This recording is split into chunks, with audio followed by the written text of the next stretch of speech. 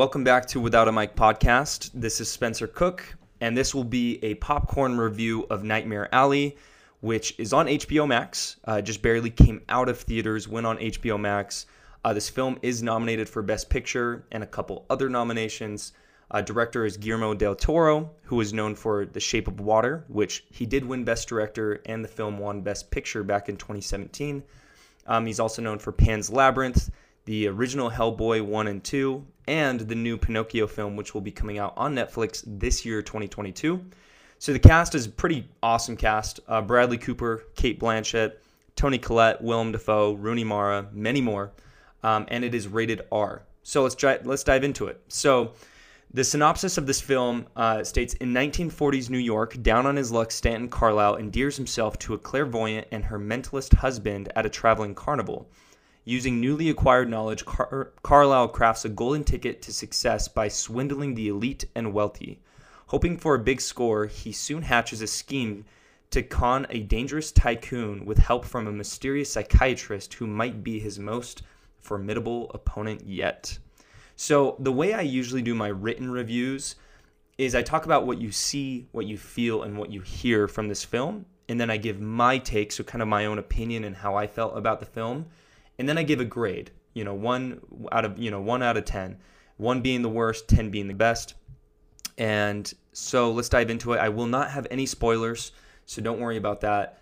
But what you see, feel, and hear from this film, the tone is darker. So it's a darker film. It's a little bit saturated, so you kind of feel immersed into the environment of this film. I feel like anytime a film is saturated, you feel like there's a heavier focus on what's happening around the actors.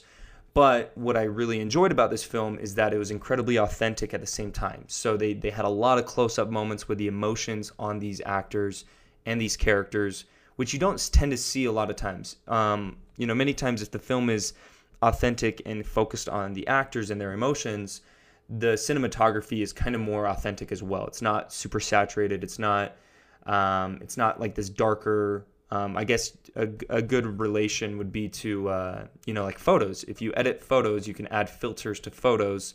And a lot of times, the more filters you add, the less authentic it feels.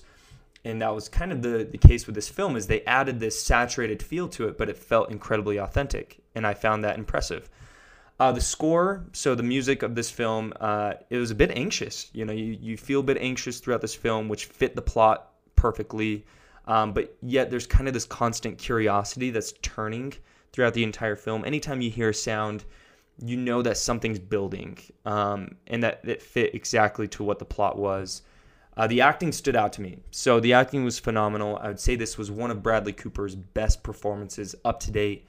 Granted, he used to be well known for his rom-coms or his comedies, with Wedding Crashers, Hangover, the entire Hangover series. And then he's developed himself into this very serious actor, with American Sniper and A Star Is Born, which he also directed, A Star Is Born. And now he's finding himself, as a producer for The Joker.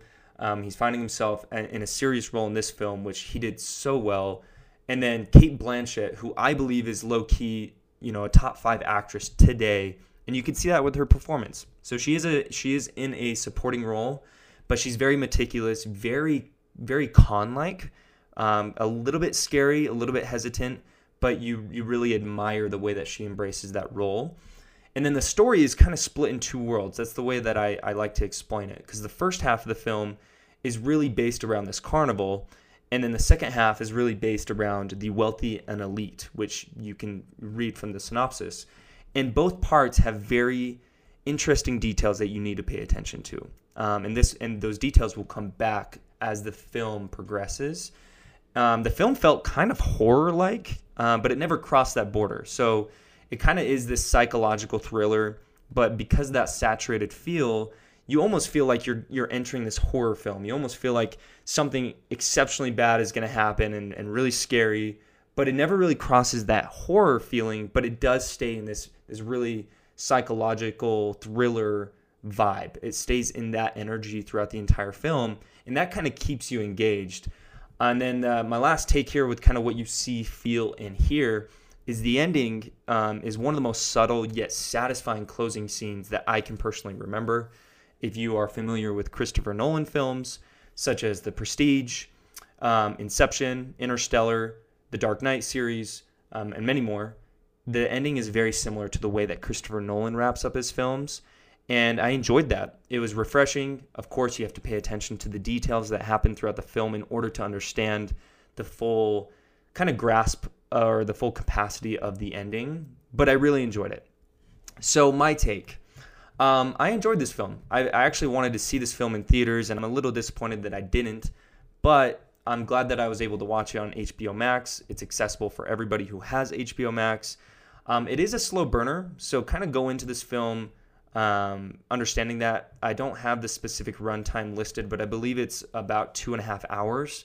So you don't understand Bradley Cooper's character from the standpoint. It kind of dives in really quick to his character, but then from there, it's a slow burner. And you got to kind of prepare yourself because there are many dry moments throughout the film that kind of distract your attention. But my advice would be during those dry moments, kind of pay attention to the environment and what's happening. That's kind of the beauty of having a saturated film or kind of these maybe these filtered type moments, is that you can focus on the art that's happening during those slow story moments. I would say the two things that really captured my attention, though, was the acting, of course. The entire cast is phenomenal. I mean, you even had moments from Willem Dafoe that were noteworthy, that you remember throughout the film. And then, of course, Rooney Mara, she plays a huge part in this film. She did phenomenal. So definitely the acting, and then the film style, as I mentioned throughout the couple notes that I've listed.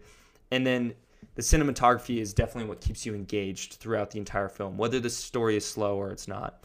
So I'd say my overall grade that I would give this film is a 7.6 out of 10. Definitely not perfect. It had its moments where, you said, I wish they would have done this different. I wish they would have, taken those gaps out of the film, or maybe, included details that kind of had a little bit more meaning to the overall story arc. But the acting was great. The film felt authentic, even though it had a saturated feel. And I enjoyed it. So I probably won't watch it again for a little while, just because it is a longer film and it's a slow burner. But it's definitely one that you will want to watch once at least. So that is my review of Nightmare Alley. I hope you go see it. It's on HBO Max, and have a good one.